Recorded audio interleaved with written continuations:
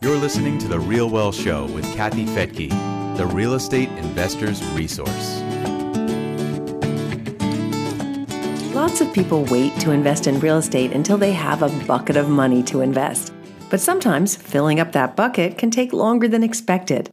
The good news is you don't have to own property to make money on it. I'm Kathy Fettke, and welcome to The Real Well Show.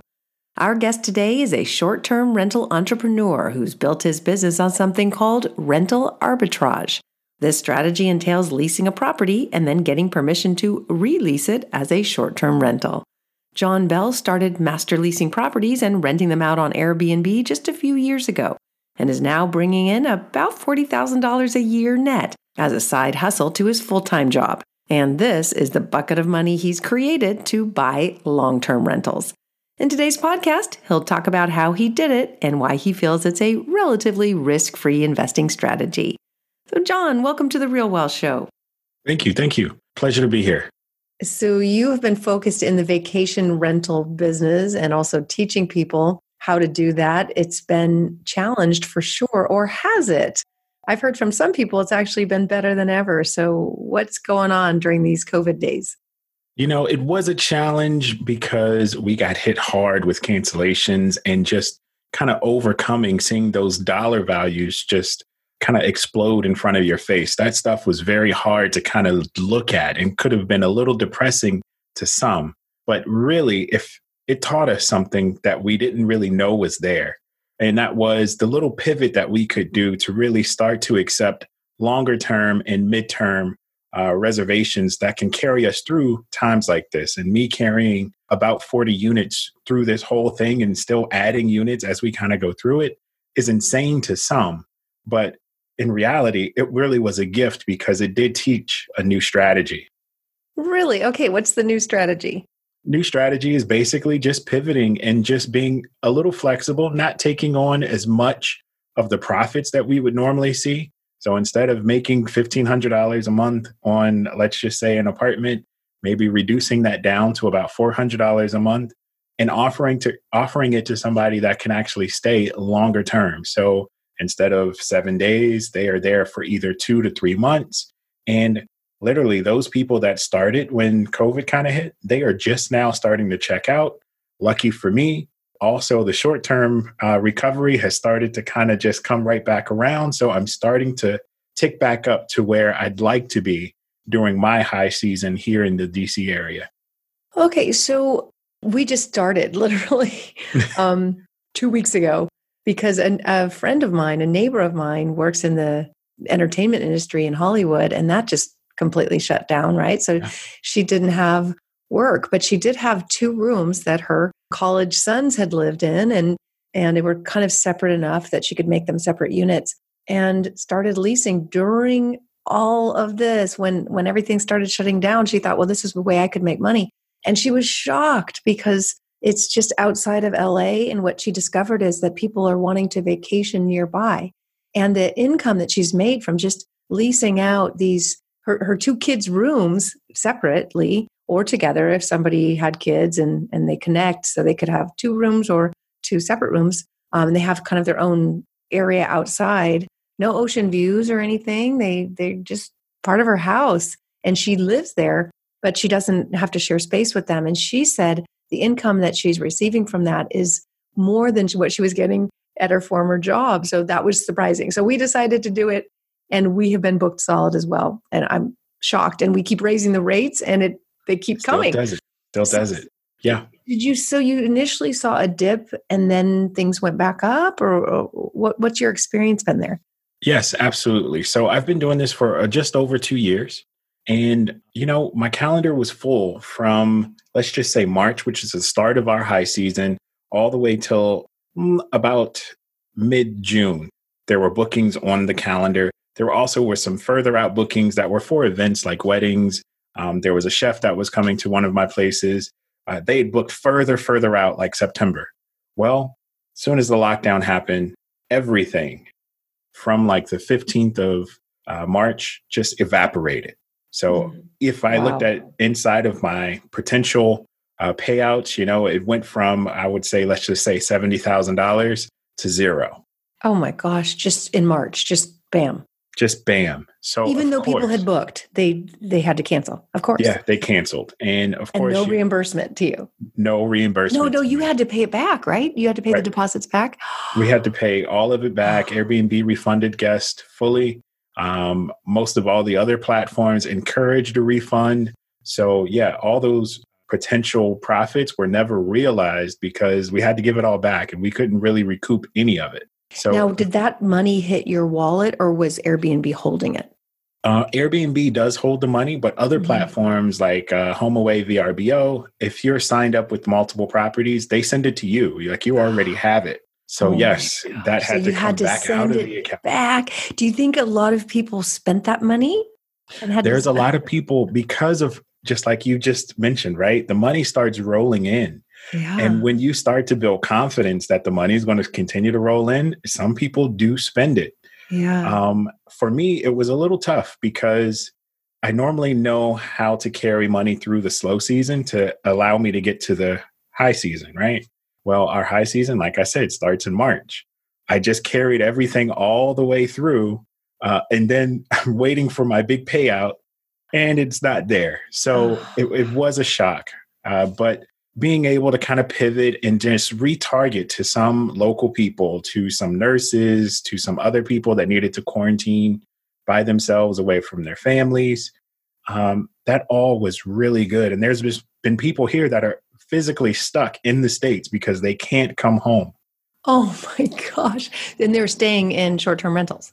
There you go. Because hotels shut down a lot in my area. At the same time, you share that whole hotel with, hundreds of people.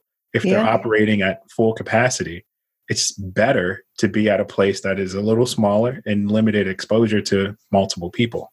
Now, I thought some people were also renting Airbnbs long-term just to get out of cities, but yours are in a city. Correct. Now, there are some that, yes, wanted to get out of those cities because they figured there's no way I'm not going to get it because I'm in this really, very populated area. Mm-hmm. I do have a property that's waterfront that just happens to be, it feels further away than really what it is. But it's secluded in a sense.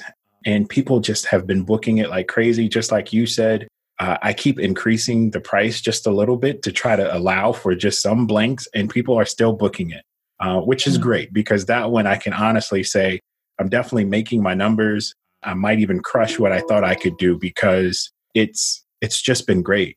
That's amazing. Okay, so how do you go about your business? Do you lease properties out or do you buy the properties? Mostly I do master leasing or rental arbitrage, which means I'm renting the place and then re-renting it out, of course, with full disclosure from the landlords and everybody like that. So I'm not doing anything below board.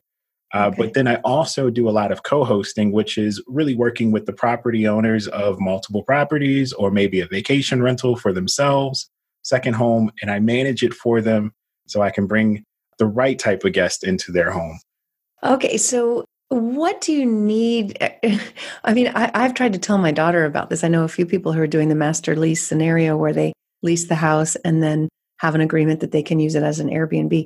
How do you get a landlord to agree to that? And what do you need to have in the lease agreement to allow for it? And I have so many questions. How do you protect the landlord? How do you protect yourself? I mean, how does that work? I know you teach it, but yes, plenty of people have those exact same questions, which is why we came out with a little course that can walk people through it. The training is there. It's there for anybody. It's very simple. We also do the Vacation Rental Podcast, which is like a free version. But yes, okay, let's talk about just talking to the landlord. It's fun. It's really about overcoming objections. The first objection that a landlord's going to say is, oh, you said Airbnb, or are you talking Airbnb? No, those people destroy houses. They come out and they party. Mm-hmm. Well, that is the bad press that everybody remembers. Mm-hmm. You just have to overcome that objection by saying, hey, I defend against parties because of blank, blank, blank. Or maybe I have security cameras or something. I monitor people coming in. I have noise monitors inside of the home. And I know when the levels get up high, I can be on top of it before anybody else around me starts complaining. You just have to kind of overcome those objections. And you want to keep that conversation open and more back and forth. And eventually somebody's going to say, I'll give it a try. Let's just do one unit. Okay, we do one unit. One unit like a condo or a... Yeah, like an apartment, literally just an apartment in one of your... Oh my gosh, wow. Yeah.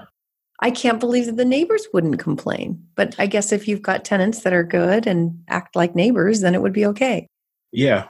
So you do get that 1 in 100 bad guest. Sure. It's just you have to temper how bad it really gets. One of the joys of short-term renting is that you know that they have a start date and a short end date. So you might only have to deal with them for about 3 to 4 days versus, a whole year. Can you imagine if you had a bad long-term tenant and everybody around them? It's so much more worse. So you just want to make sure that they're within a certain level of disruptiveness. So on the... Okay, I've got so many questions because I know that this is a great opportunity for people to get into an investment property and not have to put down a down payment if you can just lease it. It was so great. So a little bit more about my background. I was flipping homes before. Okay. And I was flipping and I was flipping. And then I realized, okay, right, I'm putting all this money in and I'm getting my money back, but then I immediately have to go put it in something else to avoid capital gains. And I went out to California to visit one of the successful franchisees. I was a HomeVestor franchisee. And he had all these homes that he was working on, but he still had the same problem I had, which was technically he was a little cash poor because everything was just rolling. And he didn't have the liquidity that he really wanted to really kind of just pull and just live off of because it just had to be reinvested. I stayed at an Airbnb, which happened to be at an Archstone. An Archstone is a REIT or a big apartment building that's managed by a management company. I realized that I was staying there. I was able to go to apartments.com, look up the rent amount, and I seen the rent amount and I seen what I was paying and I multiplied that over 25 days. And I was thinking, this guy is making a killing. I don't even understand how he's able to do that. Similar to how you're just asking me, how do you kind of get in? It took me about 1.5 years to really find my way to give it a try. When I gave it a try, I was doing it all part-time. I managed 30 properties part-time with my full-time job. Wow. Oh my gosh. That's amazing. It's really exciting for me because the buy and hold real estate that we do at Real Wealth, there's a deposit that has to be put down and not everybody has that. And I hate to turn anyone away from getting started, or somebody young. Like right now, we've got somebody renting from us. We've got a little tiny home we rent out and he's 22 and wants to get started. And, just getting that down payment together is tough. It's kind of hard to do wholesaling and flipping in California, but short-term rental, boy, I was going to say it can be very profitable, but we also have so many strict rules here about it that make it more difficult. I think in LA County, you have to actually live in the property. I know that you have to do it for 30 days or longer. So we have a couple properties in New Orleans and they require that it's your homestead or primary residence for you to be able to do it outside of your home. Once you know the rules, you just play by them. That's really the best way to kind of go about it, but still have it in game for the cash, right? So I consider this business a cash generator.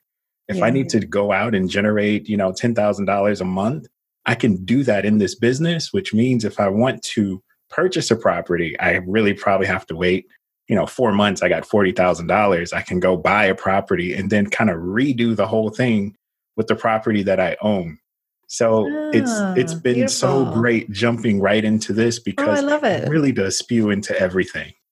Now, how much money do you think someone should have on hand? Because you've got to come up with, rental deposits and security deposits and I imagine insurance and then you've got to get furniture. So what kind of money do you need up front? I say a good rule of thumb is going to be about $10,000 for anything that's 2 bedrooms or less. When you get into the bigger properties and you get into the more of the lavish properties, you kind of are extending your offerings that you need to offer. So that might put you outside of that range. So if you go out and you buy or you rent a nice mansion, you can't just furnish it with cheaper furniture from like IKEA or anything like that. No, you cannot. You just have to go out and get the real furniture, which will definitely blow that budget. But for the standard apartment or something small, you can really get away under $10,000. Can you lease the furniture?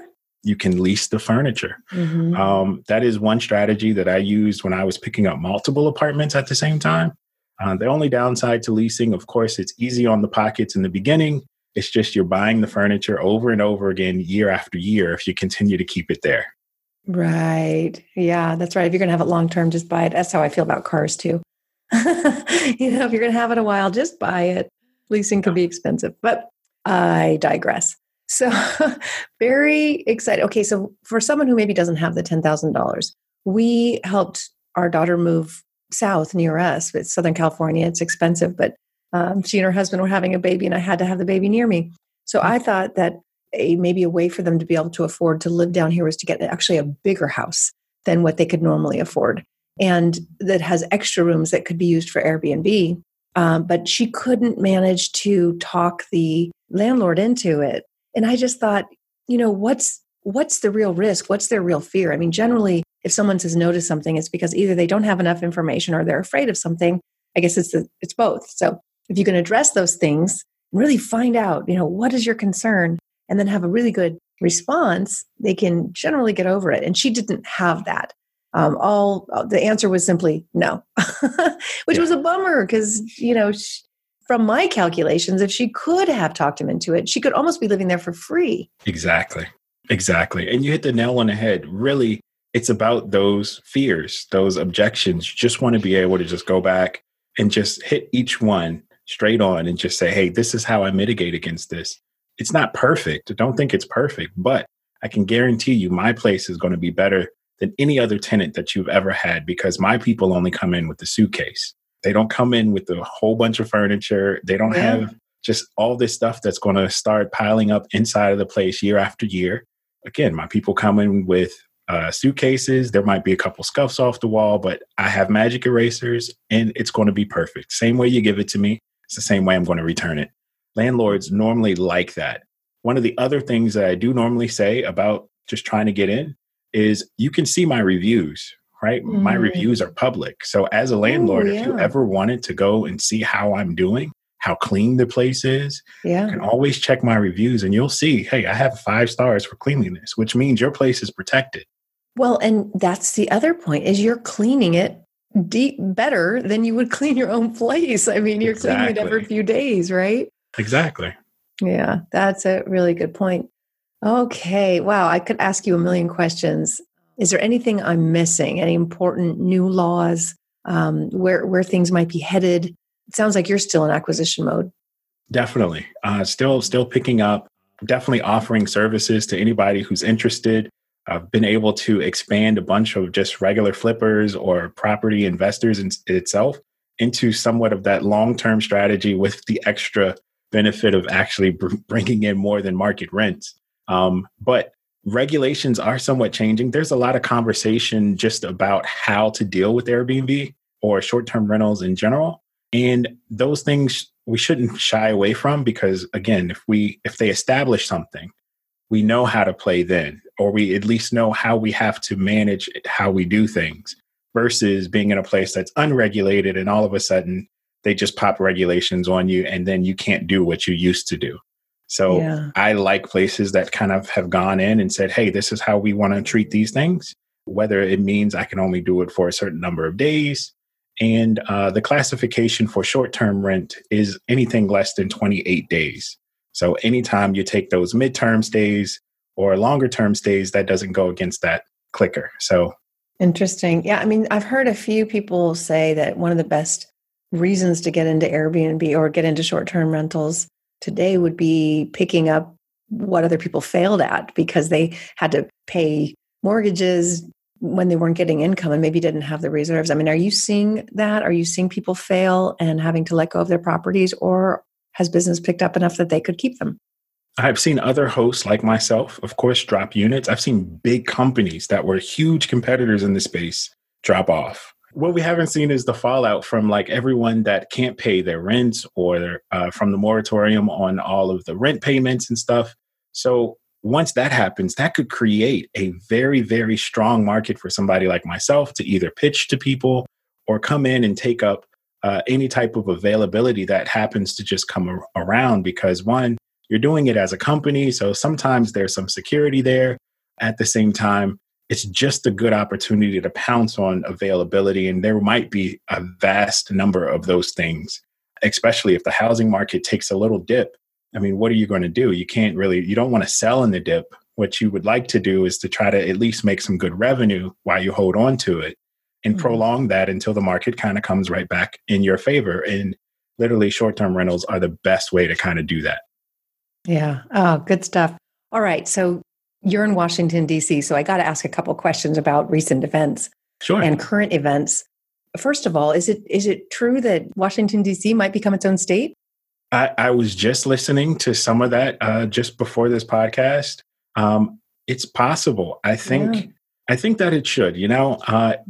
Really, they don't have any representation anywhere. Yeah, right. Very odd. Of course, I don't know if everybody really wants a 51st state. Why not? Who cares, right? Literally, there are people that are just not able to actually really have a good vote on anything. Really? So, yeah, I mean, they don't have any electoral college votes. That's crazy. Oh my gosh. Yeah. Wow. Well, that's just the reason right there. Right. Okay. And then what about the statues? I mean, are there any left? I'm just curious if what we're seeing on the news is what's real. Here, there really hasn't been a big drop because there weren't too many here to begin with. But like in places like New Orleans, they definitely had started stripping some already. And I think they have almost stripped them all now. Wow. Oh my gosh. Well, same thing in San Francisco. I just had been to Washington, D.C. recently and just, was curious how much has changed. So lots of changes coming. Hopefully for the good. Yeah. Yeah. All right. Okay. Well, thank you so much for joining us here. And again, just give your information so people can learn more. All right. Well, if you're a host or you want to become a host, you can connect with me in the Host Nation Facebook group. That's where all potential hosts and we all just kind of exchange information there. You can also find any avenue that we can offer you guys as any offering, whether it's training, co-hosting, or even managing your apartment buildings. You can find all that information from shorttermsage.com. Awesome. Well, thank you so much. Have a wonderful rest of your day. Thank you. You too. And thank you for joining me here on The Real Wealth Show. To get more information on how to start investing in real estate, visit our website at realwealthshow.com. And when you're there, it's free to join. You'll find lots and lots of webinars and blogs to help you get started. Plus, you can book a free strategy session with one of our investment counselors. Again, that's realwealthshow.com.